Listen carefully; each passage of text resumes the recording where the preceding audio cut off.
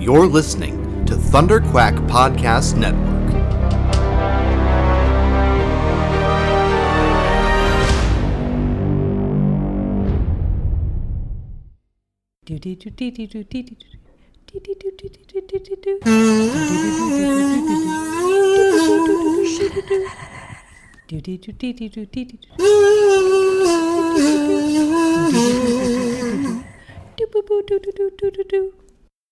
I'm Courtney. I'm Alison. And we're Courtney and Alison of the Double X. Wow. What are you doing? I don't know, I just fell into it. This is Courtney and Alison of the Double X Files, a podcast that is sometimes about the X-Files. You got that vocal fry. I gotta fry something during this episode. Yeah. This was a tough one. This was a toughie. We're going to have very limited to say because it is not our position to say much of these things. Yeah, but we do have some great quotes from people who can speak to the things that this episode was about. Number one, it was very problematic. Yeah, it was a real woofer. But number two, we are two white women. Yeah, so it's not really... And may I say, very white women. Oh, we're extremely white. So, I mean, I got a ginge sitting right next to me. I am a confirmed ginge. You can't get much whiter than that. So, we will point out what's problematic, but we're going to let the people who it was problematic towards speak. Let their words kind of talk about what exactly was wrong with this. Yeah, and luckily this episode of The X-Files was so bad that lots of people have got things to say. It was so bad. I was hoping for kind of an upper this episode, because it's Easter weekend. Yeah. We've, I don't know, been doing chocolate like cocaine. Yeah. Right? Just lines of it. Have you heard of snorting chocolate? I have heard of snorting chocolate. I've tried it once. Really? Yeah. Tell me. Backstage. Instead of doing hard drugs, you just do chocolate. Just lines of chocolate off the then toilet it really burns. Oh, God. But everything smells like chocolate for a good hour. I once convinced a friend to snort a pixie stick. Oh, you told me about that. She did not like it. Let's go through the Netflix description and then really get into the nitty-gritty of this whole situation. Let's do it. So the description for this episode, Season 4, Episode 3, Teliko, is as follows. Mulder and Scully are called in to investigate the unexplained deaths of several African and African American people whose skin color has turned white as the result of either a rare medical disorder or a bizarre curse. I'm gonna say, in terms of our prediction, well, you had this prediction. I predicted it. You did not predict this episode. I could not have in a million years. Because we're talking about going very lowbrow with our predictions in order to get points. Mm-hmm. Because as you know, listeners, Space Cadets, every episode we try to predict the next episode. Yep. We are not very good at it. No, we fail very much of the time. And probably this is why, because, oh boy... I mean, that description is very bad. And also, if I had predicted that, you would have been like, oh, Alison. No. No. Honey, no. Sweetie, no. But that's the episode. That's the episode we had to watch. Yeah. So, in the first 30 seconds, we open to a plane. We're on a plane. And the ethnic music. Just starts right off. You have that very X-Files pan flute that happens when ever a person of color appears on screen. And of any color. Yeah, it's like a weird universal pan flute. It is for everyone but white people. It is the alarm that there is someone who is not white going to appear on the screen. Yes. Like a warning? It's very bad. Also, sprinkled into the pan flute music it sounds like an African choir just singing. Yeah. Like they got extras from The Lion King to really sprinkle some... Just really hit that home. Some good old... it was basically like, look, there are black people on this plane. Yes. Other than the music. Mm-hmm. I like the cold open. Yeah, the cold open was cool. So you have a man, he has to go either number 1 or number 2 on a plane. Mm-hmm. There's 3 bathrooms, 2 are occupado, 1 is free. Yeah. Goes in. And there's something like creeping and crawling in there. There is. And there's like a shot, we get a shot of just the eyes. That just the eye shot? Ooh, spooky. So he gets attacked, and there's a shot of the airplane bathroom door, and it slides from free to occupied. Yes. And I threw my hands up in the air in victory because that was very good. And later on, when the plane is landing, no one, I guess, noticed this guy in the bathroom for, 16 hours. Yeah. And they're like, sir, are you okay? And he's not okay. He did. Yeah, he died. He did. And then we have the do-do-do-do-do-do-do-do. And there's different words this time. Yeah, instead of trust no one, it is what? Tell me what it is. Deceive, inveigle, obfuscate. Which I thought, if you were to ask me on, say, an SAT test, I would say 2 out of the 3 words are fake. Me, an English teacher, is going to declare that. But they're all real. They're all real. What do they mean? Deceive, to mislead. Oh, I know that. Inveigle means to... It basically means the same thing, but it has an implication of using flattery. It also means when you eat a bagel from the inside, you start nibbling at the hole and then work your way out. Oh, I've never done that, but it sounds highly erotic. Like a reverse corn in the cob situation. Oh my god! Oh, We're gonna have to try that. Let's do that. Let's do that right now. Stop the recording. And then obfuscate. Obfuscate. Basically, I mean, it means a similar thing, but it's more... deceptive. Deceptive to kind of cloud something. It was when we looked it up, it was to purposefully mislead. Yeah. Which is what the X-Files does. That's their whole biz. So I guess we got a warning. That was a little warning for us that things are going to get a little crazy. Yes. And mysterious. And actually, the next thing that happens was our favorite part of the episode. Wait, the crow that was outside my window? Yes.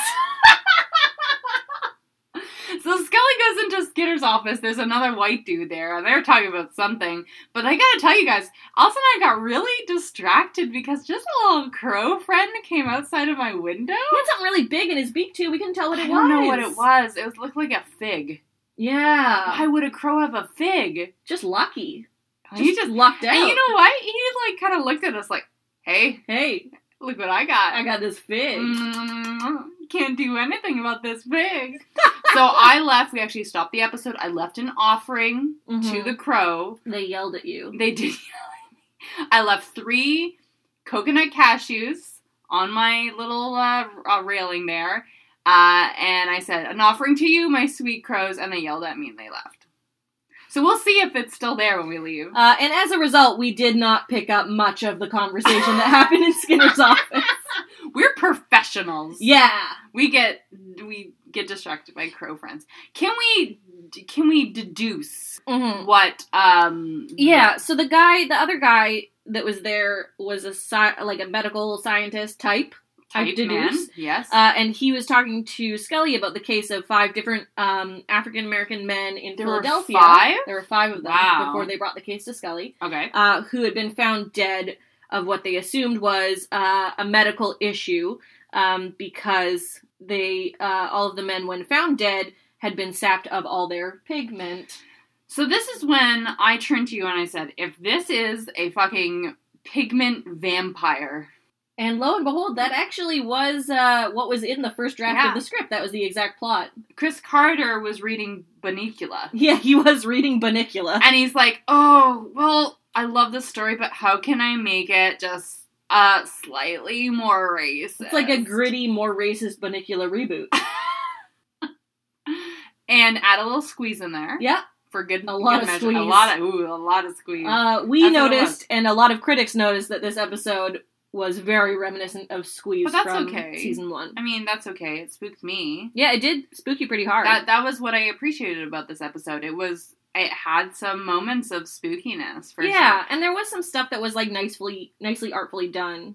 But then it was to the detriment of this African character. Yeah. So, that's the frustrating thing, is that, an episode can have really cool elements, but when the whole overarching plot is, this problematic, it's hard to enjoy those things or to give them props.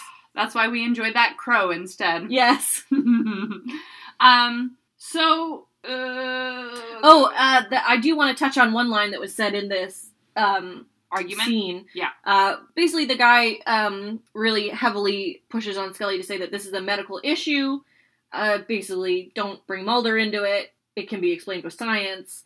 But they also talk about the most recent victim that was found, and there are pictures of him, and he is wearing a lot of, like, pancaked white makeup onto him. Clown makeup, yeah. It's pretty rough, but he's supposed to look like the pigment has been sucked from his skin, but it really just looks like a horrendous makeup job. And they say, wait, I thought this was a black man. And then the doctor says, yes, he was a perfectly normal black man, which is maybe one of the worst things I've ever heard on this show. Yeah, so I wrote down that when a show written by a bunch of white guys, and I think there was one person of color, you said. When a show full of white guys, usually, tries to dictate what it means to be black or how much your blackness is worth, there is a problem. Yeah. And that line was saying, hey, if you don't look a certain way, you can't consider yourself to be black. Yeah. And right? I mean, that's not something that we have personal experience with. No. But it is something that we can relate to because it is something that comes up in the queer community as well. Oh, yeah, for sure. Like, if you're not queer enough, you're not gay enough, you're not a big enough lesbian, then, I mean, for me and bi erasure, that's it. Yeah, right? Absolutely.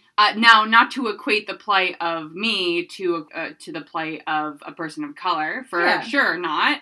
I mean, you see this idea of wanting to be, of these, like, the skin bleaching products, or the fact that maybe models with darker skin don't get cast in things, or actors or actresses with darker skin don't get cast in things. Mm-hmm. It's universal, and the fact that this show has the guff to say, oh, I thought this man was black, was rough.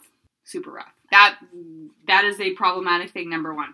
Number two, we've got this kind of subline, and I guess it was more of this man immigrating to the United States. Yes, from Burkina Faso. And he has, may I say, the character who helps him out is our favorite character. It is! It's, so he's, sort of an immigration social worker. Yeah. Played by Carl Lumbly from Alias and Cagney and Lacey, and, I just love this man so much. He was a bright spot to this. He did the best acting in the whole episode. He did do the best, but spoiler alert, he died. Oh yeah, he does. So he's coming to help the kind of patient zero, or I guess the vampire.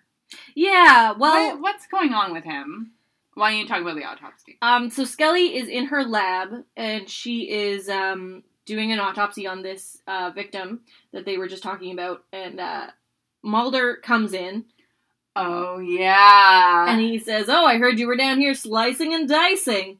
Mulder, a man is dead. This is a problem that I personally have with a lot of, like, shows like CSI and that sort of thing that use these sort of terms that you would never use in this professional setting.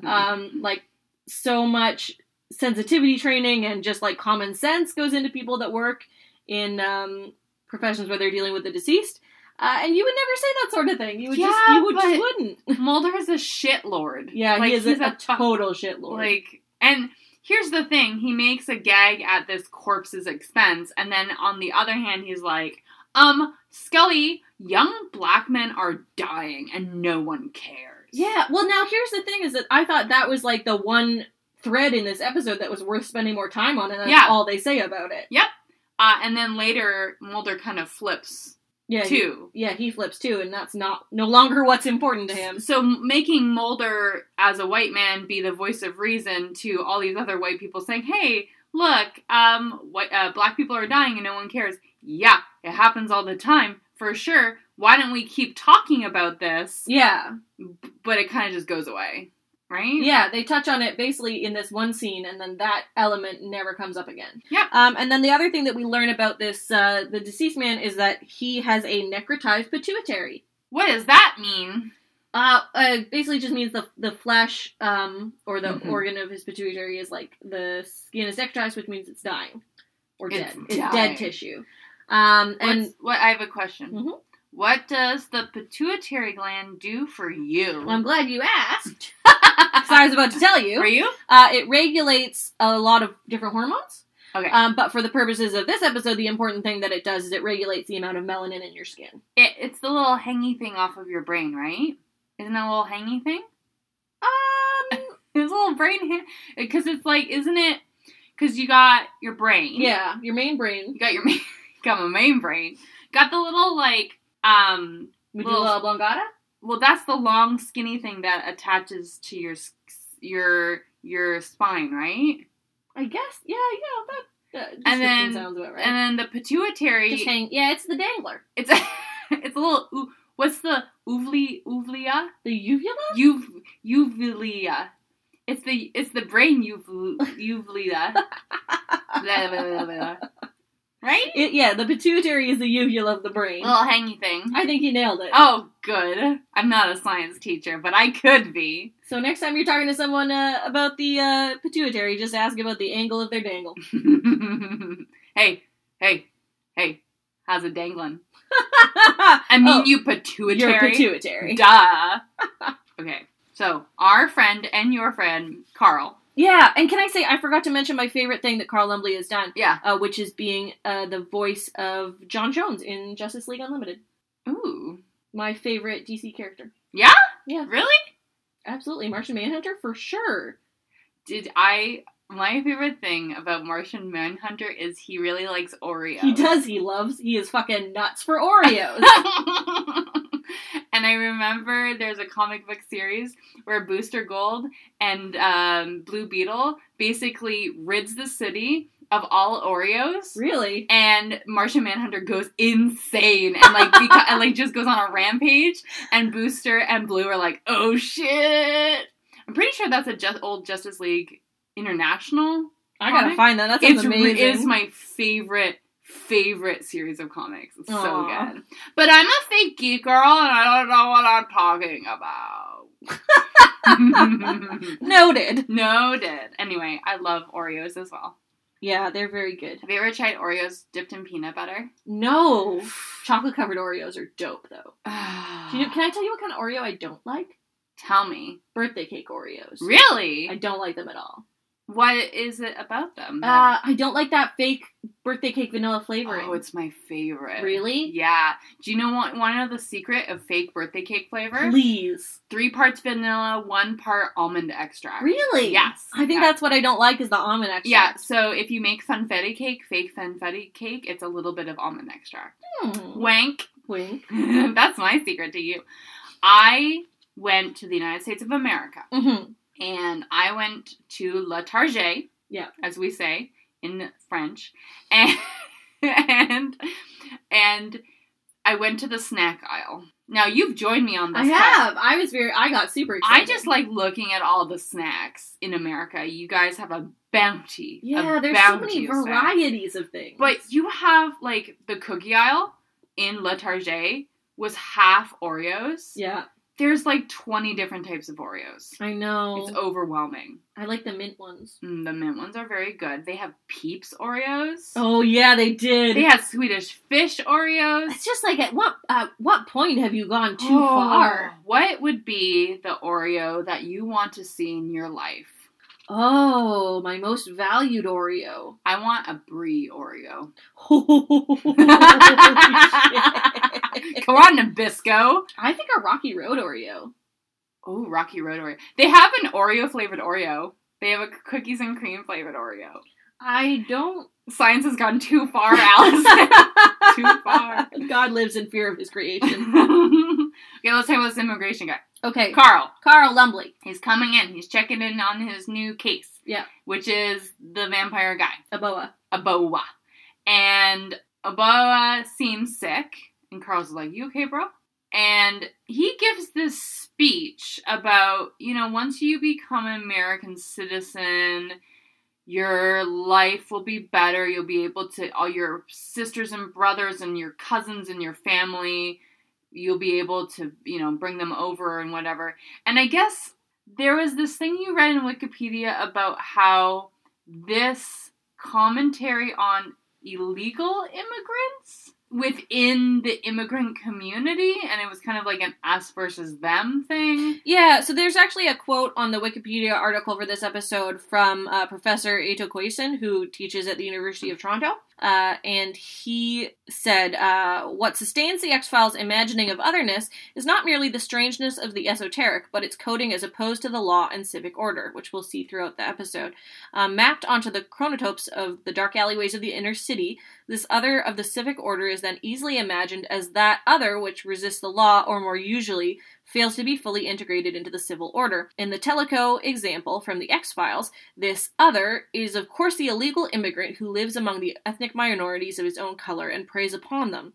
Thus, the image of otherness in the X-Files is conjoined to a major concern of political systems in the West. Yeah, good quote. Good quote.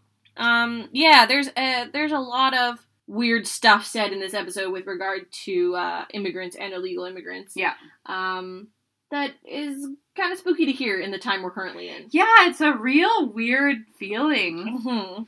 Mm-hmm. Let's talk about the seed. Oh, yes. Okay, so Mulder takes it upon himself to get the samples from the victim's body tested. Because black people are dying and no one cares. Yes. But then Mulder doesn't care later on, so It's really weird. It's really weird. So he takes them to Charlie Scully. Yeah! He's very disappointed that Scully is not there. Because it's his sister. Yeah. Alison, it's his sister. And no other reasons. No other reason. Certainly our narrative is not at cross purpose with what's being set up in the show. Never. Never. Ever. And our mythos is golden. It is rock solid. So what they find is this seed, this, like, couple inch long spiky seed. It's like a passion fruit. Yeah, from a passion fruit flower. And so they determine, one, that it is it's not local, that it's from Burkina Faso. Yeah. Which is how they link it with the man that came over on the plane. Yeah. And they also determine that it releases toxins. Yeah, it releases something that affects the melanin in the person's body. Does it? Yeah. That's weird. That's wet and wild. And it affects the pituitary. Well, I think what they were trying to get at is that it releases a toxin that is then absorbed by the pituitary, which affects the pituitary's ability to produce melanin. It makes you all catatonic, right? Yeah. And it also, I guess, leaches the color from your skin. Or no, that's the vampire. No, that's what the seed... Oh, is it? I think so. How does the science in this episode... is very bad. It had some issues. How does a boa take the pigment out of these people's skin? Do they suck it up? Well, that's what it seemed like with the thing that he keeps in his esophagus. Wasn't that like a pipe, what's it called? No, it wasn't. It had a... Was it a long wacky straw? Was that what it was? I think it had a knife at the end. Oh, no, he put it up, that's right. He was going to put it up Carl's nose. Uh-huh. And so maybe he sucks it. It's a wacky straw. Sucks it all out through the pituitary. Yeah. Okay. I think you're onto something. So the seed makes them catatonic. Yeah. And then the wacky straw is how he sucks all the melanin out of their pituitary. Checks out. Done. And then it's one of those wacky straws that you can also, like, it's a straw, but it's also glasses that you can wear. So do you remember that? All the way around his eyes. Do you remember those? I absolutely do. Oh. You can see yourself drinking. Can I tell you a piece of my nostalgia? I would love for you to. Okay. You know how in cereals when we were younger, cereal boxes, they had, like they had actual toys and stuff. Mm-hmm. Now I don't think they're allowed to do that. There was a cereal, probably a Kellogg cereal, that had spoons. Oh! That changed color in milk. But also was a milk straw. Oh my god. Do you remember that? I don't remember the milk straw. And so you ate it, and the spoon changed color, and that was crazy. Mm. And then you could stick it in the milk and suck up all the cereal milk. That was mostly sugar, because you had your sugar Oh, that's cereal. my favorite thing about cereal milk. Yeah? That's why I eat Count Chocula. Because then you have chocolate milk. Well, it turns the milk chocolatey. I had Cocoa Krispies. Nice. Cocoa Krispies were really, really good. Oh, man. Can I tell you the best thing to do? This is a secret for you space cadets. If you mix peanut butter puff cereal and Cocoa Puff cereal, so good. It's Reese's. Yeah, Reese's peanut butter. You just jailbroke that. I did. that cereal. I hacked Reese's. You hacked that cereal bowl. It's a very good tip. Hot tip. Hot tip. Hot cereal tips. If anyone has one of those spoons, I want one so bad. Send your spoons to Courtney. Please send your spoons to me. Or your picture of your spoons, xfilespodcast@gmail.com. Please send us those spoons. Please send us those hot spoon pics. Huh? So Mulder finds this weird seed, and he says, I'm gonna go figure this out. Mulder and the Weird Seed is the weirdest Harry Potter book I've ever seen. Yeah, they got real off-brand with that one. So he flies to New York. He does? And he goes to the UN. He does. Yeah, and he talks to his new UN daddy. The daddy of agriculture. Yes, the UN daddy of agriculture. Do we know her name? Oh, yes we do. Number one, she's really good looking. Yeah, she's actually played by Laurie Holden, who you may know from The Walking Dead. So the name of this character is Marita Covarrubias. Yes. And she is, we saw her at the end of episode 1, season 4, episode 1, Herrenvolk, where she gives... The corn children, the bee children. The bee children, so she gives that information to Mulder about the farm, and the space weed. And she also says to him, not everything dies, which is patently untrue. So, oh, we won't. Oh, no, we'll never. Okay. Never, yeah, ever. I mean, we're the exception. We're gonna stay golden. Yeah. Yeah. Be cool. So she's our new daddy of agriculture. Yes. Now, I do have to say, the title of daddy crosses over every gender. Oh, absolutely. Any gender can be a daddy. All gender and no gender. Yes. So I want to make that clear. Daddy in this context can be anyone. Anyone can be a daddy. A daddy. Can be our daddy. Eh? We're pan-daddies. Yes. we're pansexual for our daddies. This is the point at which I wrote music getting worse. Yeah, it was getting really bad. Because this is when we see the guy at the bus stop, right? Oh, yeah, so we see it. This one made my skin crawl. It made me very, upset in many ways. So, you were at a bus station in kind of an inner city context. Mm-hmm. There was a poster at this bus stop that had graffiti on it. It was 2 white people in front of the pyramids in Egypt. Yeah.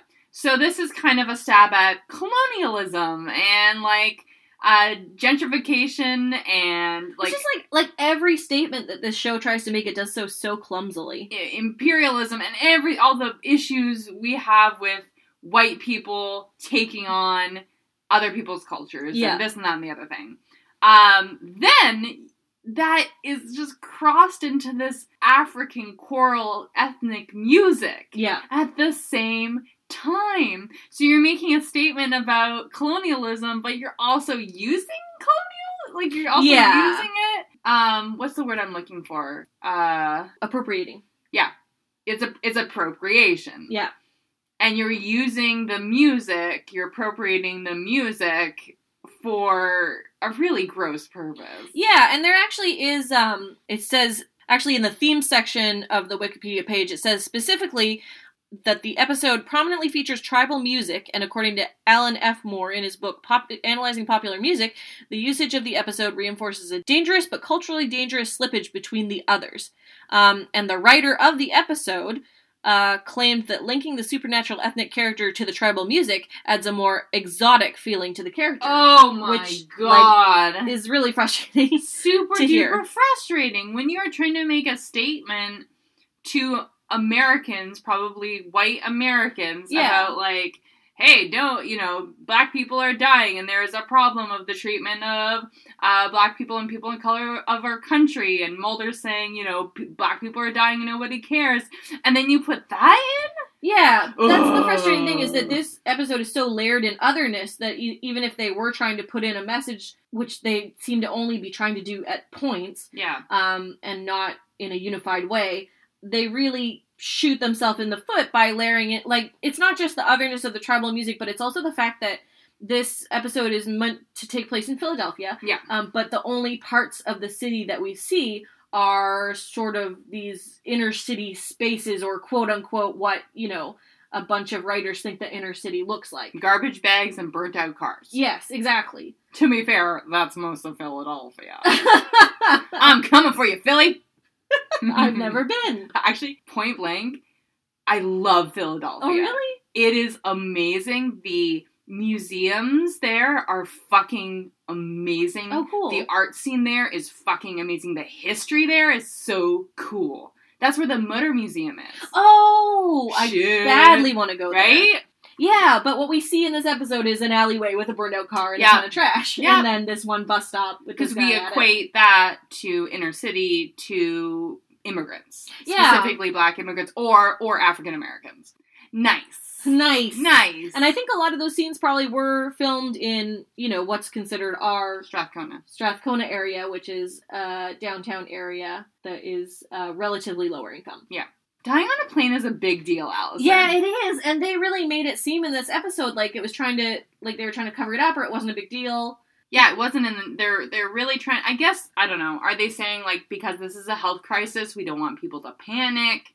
But, like you said, whenever someone dies on a plane, that's huge news. And that's not just in a post-9/11 world. No. Pre-9/11 as well. It's not something that happens very often, so when it does happen, you hear about it. Like that movie Red Eye, about the murder on the plane. And that movie Snakes on a Plane, about the snakes on the plane. Oh, yeah. Was there... Well, but snakes can't do a murder. Yeah, they can. No. Okay, not in a legal context, but they can kill people. You're not going to put the snakes on trial. I see what you're saying. I was snakes mistaken. are going to get 7 to 14 for manslaughter. Will they live that long? Yeah, snakes live 30 years, some of them. Oh, really? Yeah, I know a snake that's 33 years old. Okay. And she swallowed up her birthday cake. No, Aww. it wasn't. Snakes are pure and they can't do a murder, Alison. Okay, I'm sorry, I apologize. Thank you. But you know who's not pure? Who? This bus driver that I hate. Oh, this goddamn So, this teenager is at the bus stop, and he gets the prickle thorn shot into him. He gets the seed. The seed. Ooh. I don't care for that metaphor. Nope. And he sort of starts choking and goes catatonic, and a bus pulls up. Yep, with a white man. A white man driving the bus, and he it's a weird echoey effect, and we can't really hear what he's saying, but we assume it's something horrible. And then he says to the man who is choking and in medical distress, well, fine, you can walk then, and then he drives away. Yeah, and then later when Scully's interviewing him, he's like, oh, you better write down that I had a schedule to keep. This is just the worst bus driver. I have to say, all of the bus drivers in Vancouver are mostly very nice, except for that one very homophobic man that I used to take the bus of. Oh no! In North Van. there's always some bus drivers. There's always some. I mean, any big city. Yeah, you're gonna get some sprinkling. You're gonna get some sprinkling of homophobia. But a lot of the bus drivers that I see regularly are very nice people. Yeah. Oh yeah, definitely. My uncle's a bus driver. Oh really? Yeah. Cool. In Hamilton. Nice. Yeah. So this guy's just a real tool, and I have to say, one thing that I recognized and appreciated in this scene, as Mulder and Scully are investigating, was the old man that was just, kind of hanging out in the background. Oh, yeah. We had a couple background boys. We did. This background boy was one of my favorites because he was slightly out of focus. Yeah. So you just got the illusion of the background boy. Mm-hmm. He had the widest suspenders. Even out of focus. Yeah. You could see those suspenders just hoisting up his pants. Just keeping them up. He had a real Fred Mertz situation going on. Oh, and I loved him. And he had bald head, thick black mustache. Oh, you gotta. He just wanted to know what was going on. He's like, hey, someone do a murder here? He's not a snake. Tell me more. It couldn't have been a snake. They can't do a murder. They can't do a murder. They're pure. And then our other background boy that I think passed over was a woman that was taking Mulder's ticket as he got on the plane. Oh, she had the greatest hair. She had hair. an amazing hairdo. She had a hairdo that would fit on the NHL ice in the 1970s. Oh my god, it would. She had Dougie Gilmore hair. It was so good. Dougie. So good. She had Carrie Fraser hair in the 70s. Oh, so good. Hey, can I give a shout out? Yeah. It's the NHL playoffs. Oh. Go Leafs! sports. Go Leafs. I'm a big Leafs fan. They're playing the Washington Capitals. We're right now, when we're recording it, series is tied 2-2. Oh, wow. And we have lots of Canadian teams in this year. Oh, nice. Except for the Canucks. Thank God I don't want to have to live through that again. Fuck y'all. I'm not a Canuck fan. I mean, at this point, I'm just mostly not a fan of Canuck fans. Did I tell the story about my Canuck fan story on this podcast? I don't think so. So, I'm a Leaf fan, and therefore I have a Leaf jersey. And I was in my, second year of university, and I wore my Leaf jersey on the first day of the season, NHL season. And we have double-decker buses in Victoria. Double-decker bus pulled up, saw my Leaf jersey, and said, I only allow Canuck fans on my bus, closed the door, and drove off. Canuck fans are the fucking worst. I also got a pastrami sandwich thrown at me that same day. What? Yeah. When we you remember the pub on campus? Oh, yeah. Walked by there, threw a sandwich at me. Okay, students are also the worst. But joke's on them. I was hungry. I'm a student. I picked it up and ate it. Oh, it was only a little bit bunny nibbled. It was very good, though. Hey, anyway. Pastram, you gotta. Go Leafs! Oh, boy. So, they go to the immigration office where Carl Lumley works. Yep. They're looking for anyone that has immigrated to America from West Africa in the last 3 months. Yes. And Carl Lumley is very concerned because he thinks they're going to try to arrest people. Or throw them out, deport them. Yeah, that are under his sort of purview, and that's obviously very concerning. And they convince him, no, we're having a health crisis, and we just want to make sure, there's a disease that's being spread, and we're trying to figure it out. And someone says, death is a health crisis. Yes, I think Mulder said that, because it sounds very Muldery, doesn't it? When are we going to solve this death problem, Alison? We are having a terrible death problem in this world, and... well, we should, actually, if we're going to live forever, I'm sure they can use parts of our body to figure it out. Our one body we share. Oh yeah, this season we're trying something new. I transplanted my head onto Alison's shoulders. We're living in one body. It's a little itchy, but... Though I do want to say I wish we would have chosen my body. What are you saying? You got some tummy problems. Oh yeah, I do. We should have picked the body with the maybe less serious chronic illness. Now we're eating for 2 and pooping for 3. And you really like vegetables, and I cannot handle it. Maybe we can cut both of our heads off and put it on someone else's body. Let's go find the healthiest person we can. Yes, let's leech off of them. Give me that pituitary. Are we an X-File? I mean, as we are, yes, right now. Okay, good. Currently, yes. Okay. Yeah, so eventually they go to Aboa's apartment to try to find him. He's not there. Mulder and Scully come outside and they see him across the street. Mulder shouts at him and he runs. He almost gets hit by a car. Yeah, because they yell at him and he's like halfway across the street. Mulder yells at him and he I don't know, don't shout at someone when they're halfway across a busy intersection. Yeah, and they run after him and he hides. Yeah, so they chase him into this very sketchy inner city Philadelphia alleyway. Lots of trash bags. As we mentioned, burned out cars. Lots of burned out cars. They're just stacks on stacks on stacks. Stacks on stacks. And it's one of those situations where they've chased him into an alleyway, but he's gone. And where could he have gone? Because there's nowhere to go. And Mulder kicks a bunch of trash bags. Yeah, he does. Mulder, you can't just go around kicking trash bags. I'm not fucking temper tantrum. You don't know what's in there. Could be some snakes. Well, I'm concerned if it is. Who's throwing snakes away? Who would dare throw a snake away? Now you've gotten upset about a fiction you've created. I know. Philadelphia is very anti-snake. Yeah. it's my mythos. Okay, so Mulder's looking around, and then there's a very small opening on one of the buildings, and he looks inside of it, and what does he see? There's a person in there. There's a person in there. Hello. What you doing? Just hanging. Right in the walls. He got what's it called? The Cast of Montague or whatever. The Cask of Amontillado? Yes, he got that. Okay. Someone bricked him up in there. He bricked him up on both sides, though. He got double casted. So, yeah, I mean, it's strange because it's a very small space, and they're like, how could that have even happened?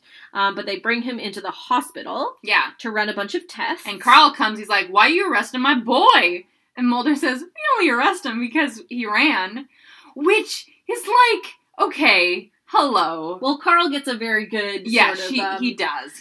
bit to say about this, where he says, if you were in, like, the situations that this man has lived in, where people arrest you for no reason, or your house is burned down. No, they arrest you because of how you look. Oh, is that what he says? Yeah, I believe. Okay. Then you would run too. And then, so they get the results of the test back, and they find that Aboa has no pituitary gland at all. He's got no dangle in his angle. He's dangleless. He's pituitary. Sans dangle. He's sans dangle. Gotta get more dingle in your dangle. So, this is when we have Mulder going to, is he just the embassy head? The ambassador. The ambassador. To Burkina Faso, yeah. And saying, hey, bro, you got a problem. I know you're trying to hide it. Trying to cover up this thing this plane death, but I know what's up. And this man says a line that I will tattoo in my forehead right next to my double X Tiles tattoo, and it says, I do not have a choice in the matter. Which is our theme for this time. How we feel about the X-Files. So there's spurts out in this scene just a load of mysticism. Yeah, a lot of mysticism about quote-unquote a lost tribe. Essentially what the sort of story they're spinning is that there was a missing tribe of... Well, no. Okay, that comes later. Oh, sorry. It's okay. Okay. I thought you were really offended that I stopped No. you. He talks about the mythos of this... What's the title? Teliko. This Teliko. And it's a creature or a being or a spirit. Mm-hmm. So that's the mysticism he was talking about. But it was full of that music. Mm-hmm. And the mixing was really bad, so the music was very loud. And, again, with any ethnicity, if you're using mysticism as the spooky element... Yeah. I got a big problem. And he says a lot of, like, kind of stereotypical phrases like, my people and the old stories. X-Files. If you're using this as a plot development to make something spookier and to make yourself an X-File, I have a problem with that. Yeah, I definitely do. And it's something they do all the goddamn time. I know. And you're not giving a voice to this culture. You're using it. Yeah. Like, you're fucking using it for your own twisted value, and that's gross. It is gross. It's gross to just take, like, a different culture and say, like, this is a weird spooky thing. Like the Haitian voodoo and the Chinese... organ lottery. Yeah. No, it's really gross. It's very gross, and we don't like it. And please stop, because we have to watch so many more episodes. Yes, please stop. But again, we are two white people. Yes. So it is to be said that people of color, and especially African professors and scholars and people who write books are pointed out that this is a problem. Yeah, and we're actually going to be posting a lot of links to these voices over the week after this episode airs. Yeah. We don't want to talk over these voices, for sure. Can I get to the spooky doopy part? Please. Oh, man. Oh, yeah, that's really horrifying. You're getting that bad. So... Aboa escapes because he's a squeeze person. Yeah. And he escapes in this little drawer. Of this little rolly cart that has green jello on it. Oh, yeah, your favorite. Oh, boy. And so he escapes, and the doctor's like, oh, I guess he's in the John. Better roll this thing out of here. And he leaves it in the hallway, and I'm like, oh no, the door's gonna open. And the drawer opens, and all we see are these upside-down eyes. And now, you have a fear of upside-down eyes. I do have a fear of upside-down eyes. Can you explain to me the phenomena of upside-down eyes? Yeah. So, do you want me to do it? Do upside-down eyes? Sure. You know when... Okay, we have this weird... It must be like a weird reptilian brain thing where you recognize faces, right? So, when you see someone who is upside down, you're like, okay, that person's upside down. But suddenly, if you just look at their eyes, it seems like their eyes are right side up. Oh. Do you want me to do it? Sure. Just look into my eyes, Alison. Oh, okay, yeah, that's terrifying. Right? Yes. It's like the beluga whale. You gotta draw a little face on your chin. Is that scary? It is scary. Anyway, that's when we get this whole Lost Tribe thing in. Oh, is it? Yeah, after Carl dies. Yeah, okay, so this is one of my favorite parts. When Carl dies? No, it's when Samuel Aboa confronts Carl in the parking lot. Oh, yeah. The parking garage. Oh, yeah, that was really good! Yeah, so Carl gets into his car, or he's getting into his car in the parking garage at the hospital, and Samuel Aboa confronts him, and Carl is just, like, talking to him, like, hey, are you okay? Like, did you need to talk to me? Like, what's going on? And Samuel's just, like, staring at him with this, like, really, like, happy, placid look on his face, and it's just like, this is the chillest motherfucker. He's like, do you have something to say to me? Oh, they let you out. Yes. Yes. Yes. And he's like, okay. Carl's like, okay, let's go for a ride. But Samuel Aboa has the little sticky thing. Yeah. His crazy straw's ready. Yes. And he takes Carl in the alleyway, and he sticks it right up the nose. Right up the old nose. And he puts his crazy straw glasses on. And they just... So they find Carl with the crazy straw still up his nose. Yes. Oh, no. Oh, no. So, oh, gosh. Oh, boy. Mm-hmm.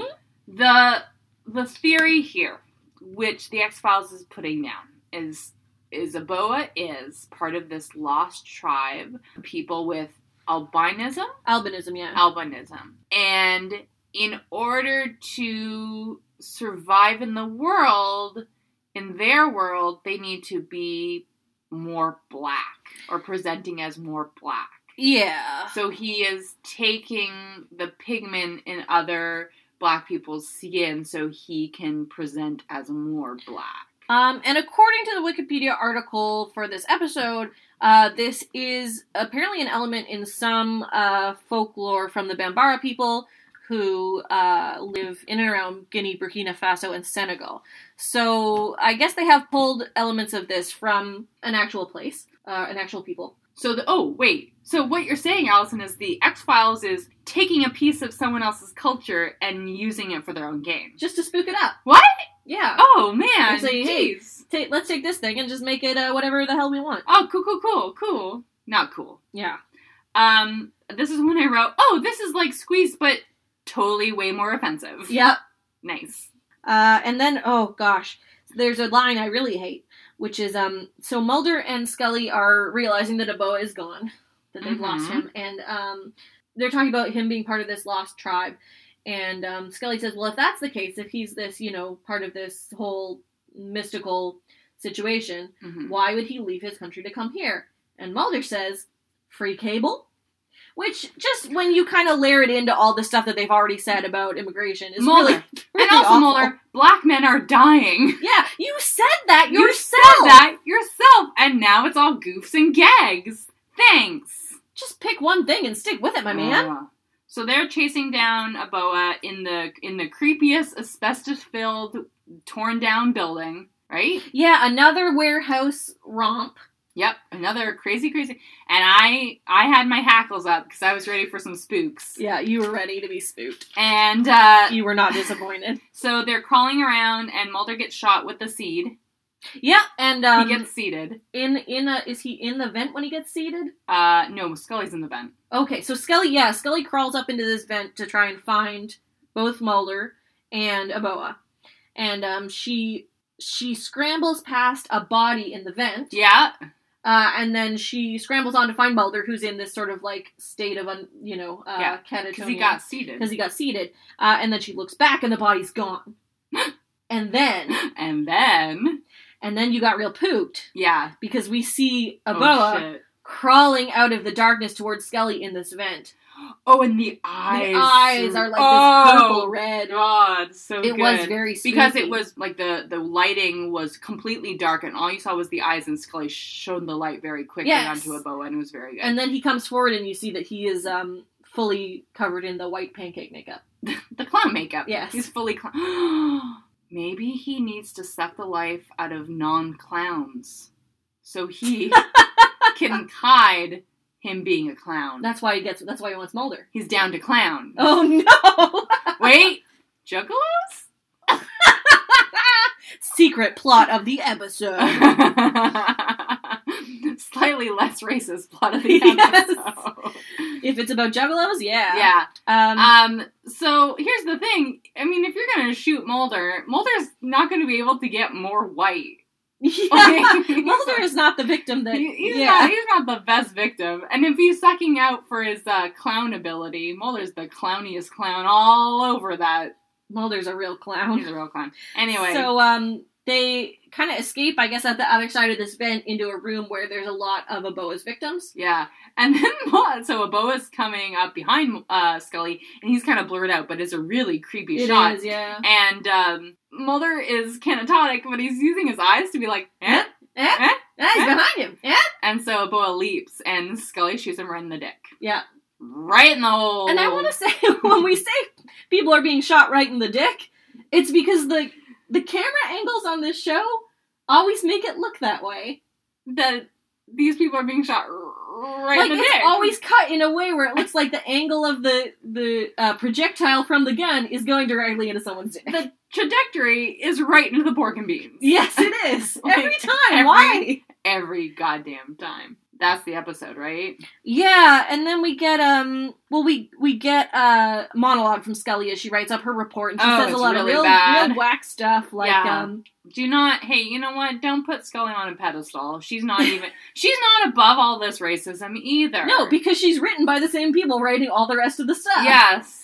I mean, she's beautiful, but yeah. So she says stuff like, science may someday be able to explain his place in evolution. Oh! And makes some heavy-handed statements about the alien among us.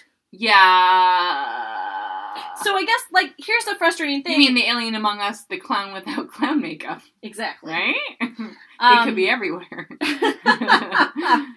Yeah, but just to sum up, like, the frustrating thing about this episode is that it's trying to make statements about what's alien and what's other, but it's presenting things as alien and other purposefully. So the message falls totally flat. You want to rate it? Yeah, let's rate it. I rate on a spooky scale. 5 is I can never ever sleep, ever again. And 1 is I want to take a nap. This is higher than Squeeze, I think. Really? Yes. What did you give Squeeze? I think I gave Squeeze a 4. Is this 4.5? This is a 4.5. Wow. This is a cold 4.5. The upside down eyes really pooked me. Yeah. I have a thing with that. Ooh, boy. I rate on a rage scale. It goes from 1, which is like perfect, beautiful, wonderful show, to Excelsis Day, which is the worst episode we've ever watched. Which is the furious. Worst, most offensive episode we've ever watched. I'm going to give this a 9. Yes. Good. Yeah. It was awful. It was just very bad, inexcusable, and yeah. X-Files, it was bad. X-Files, it was bad, and you should feel bad. Yeah, you should. You ready? I'm ready. Hey, Alison. Yeah. You ready for some personal X-Files? You know it. Come and tell us, dude, about the spooky thing that happened to you, 'cause we'll never tell you that we don't believe you. Unless we get abducted, we will never leave you. We want to hear about your personal X-File. We need a cleanse. Yeah. Hey, let's take your wacky straw and just slide it on in to my new favorite website, UFO Stalker. It's the best. Guys, if you go to ufostalker.com, you can find people's UFO and abduction reports from all over the world, and they're fascinating. So you actually sent me this. I did. You have found an alien encounter, which means like a close encounter of the third kind in my hometown, Burnaby, BC. It looks like it is actually near Lougheed, where I used to live. Uh-huh. Oh boy. That could have been you. It is me. This is marked as an attempted abduction. Yep. So this is going to get crazy wet and wild. The time zone is American Chicago, so that's weird. Yeah. And the date of the sighting is 1996. So, like, this is pretty much when season 4 was airing. Yeah. Ooh. Ooh. By the way, they have sighting statistics. There is 620, oh, so close, 620 sightings in British Columbia, 13 sightings in Burnaby, 193 sightings near Burnaby. Oh, wow. But there were no other sightings near Burnaby on this date. I do want to state, I'm not mocking or making fun of this person. No. This person had an experience, and it is amazing. And it's really cool that they wrote it down. Okay, I was asleep when I suddenly awoke hearing the door open. And I'm hypervigilant, so I heard it. This is so fucking scary. This is about, like, my nightmare. Oh, no. My body was paralyzed, but I could move my head slightly to see my closet door slowly open. Once open, I saw a small dot of light that spread horizontal, then vertically to take the shape of a rectile. Was like looking at stars, then turned white. Then 2 dark energy bipedal figures looked out at me and around the room. After a second or so, they came through and grabbed me and tried to pull me into the entrance that opened.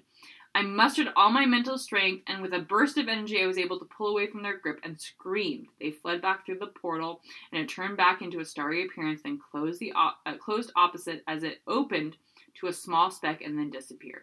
I got up and checked the closet door, as it was left slightly ajar. Then the door was completely closed before. When my wife, then girlfriend, was unable to be woken up for some time after the event.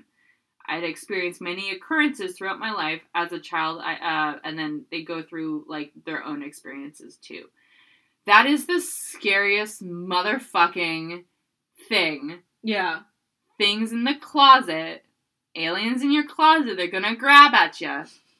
But what I love about it is this person just be like, no. Fuck no. You're not taking me. Today, aliens. Not today, alien motherfuckers. I may be paralyzed, but I can fucking kick your ass. Aliens. Super badass. Stay out of my closet, aliens. Anyway. So we'll post a link to this, and you should check out the site in general. There's lots of really cool stories on it. The one thing that I find really interesting about these stories is just how universal so much of it is. The sleep paralysis is super high. Like, I had sleep paralysis as a kid, and a lot of it was, like, you were half dreaming, half awake, and you thought you saw things in your room, and that's why I sleep with something over my eyes, so I don't wake up, kind of, and see things. Yeah. Because it terrifies me. Absolutely. But something coming out of your closet is fucking insane. I used to be terrified in Burnaby. What if it was my old house, and they were still in the closet, Alison?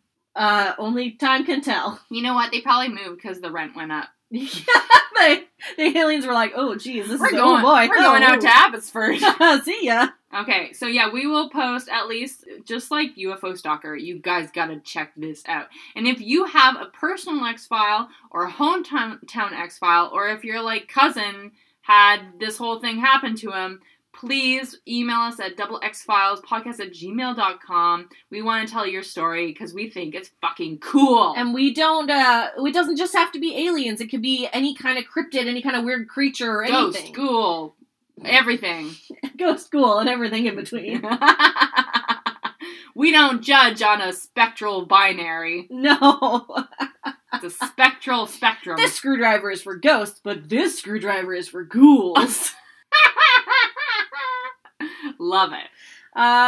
Yeah. Okay, I smell pancakes. Let's get going. What's the next thing we do? You Alison. get to predict the next episode. Hells yeah.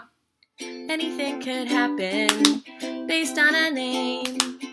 Anything could happen when you're playing the prediction game. Tell me, Courtney, what's it gonna be? A way to dredge up all of your childhood anxiety.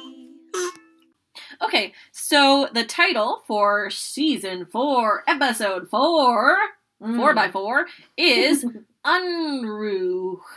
Excuse me? Unruhe. What's a roux? Like a roux, like a sauce that you make? Well, it has an H in it, so I'm not sure. Or it's either Unruhe or Unruhe. Not like a roux, like a mother sauce. Maybe. Is that a mother sauce? What's a roux is a mother sauce? Like a SCOBY is a mother kombucha? Why do you know so much about kombucha? My boss makes it. Okay. Unruhe. Like someone will unrude. Or it's unrude. Unrude. Oh god, I hope it's unrude. God. Okay. So, we've had a lot of mysticism. Yeah. We've had a lot of monsters of the week. Yeah. Let's go ghost. Okay. Ooh, I like ghost episodes. They're usually dumb. I hope this is really dumb. I hope it's too dumb to be offensive. I hope it's too dumb for us. Let's go ghost. Okay. I'm gonna go with a roux. Let's go with a haunted hotel. And this ghost was a sous chef. And so they're haunting the kitchen I love it. of this hotel. So people are eating the gravy and dying. Because you start with the gravy, with the roux. I love it. So you unrude. So half point for ghost, half point for kitchen murders? Yeah, like restaurant kitchen murders.